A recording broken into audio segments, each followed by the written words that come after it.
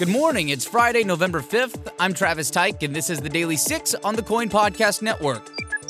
An armed robbery ends with a manhunt involving 3 law enforcement agencies overnight.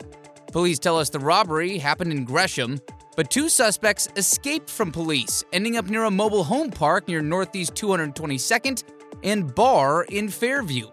Both suspects have been arrested. 3,400 workers from Kaiser Permanente in Oregon and Southwest Washington announced they're going on strike. Workers cite lack of adequate staffing, which they say has reached crisis levels. Unless conditions improve, they say they will strike at 6 a.m. November 15th. Under new Biden administration vaccine rules, Americans working at companies with 100 or more employees will have to get fully vaccinated by January 4th or be tested for COVID at least once a week. Employers who fail to comply could be fined nearly $14,000 per violation. The Oregon Health Authority says 75% of COVID-19 cases this week were among the unvaccinated. There were more than 8,000 cases recorded. They say there were about 2,000 breakthrough cases across the state, and 50 of those breakthrough cases happened in senior living or other congregate care settings. A Portland man has pled guilty to defrauding several financial institutions. Authorities say Eric Wade Lines received nearly $200,000 in COVID relief funding by falsely representing himself as a business.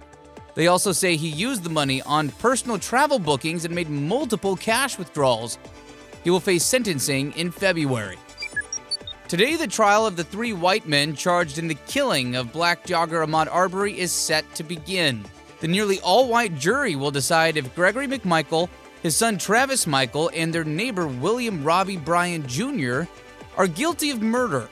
The judge in the Georgia case said there appears to be intentional discrimination in selecting the jury of 1 black member and 11 who are white.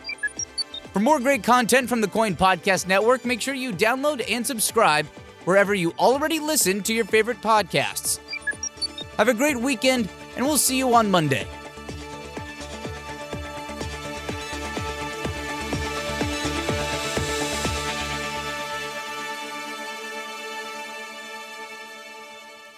Record-setting crime and an overwhelming homeless crisis. Portlanders want to know, where's the leadership? What's the plan? We are literally scared.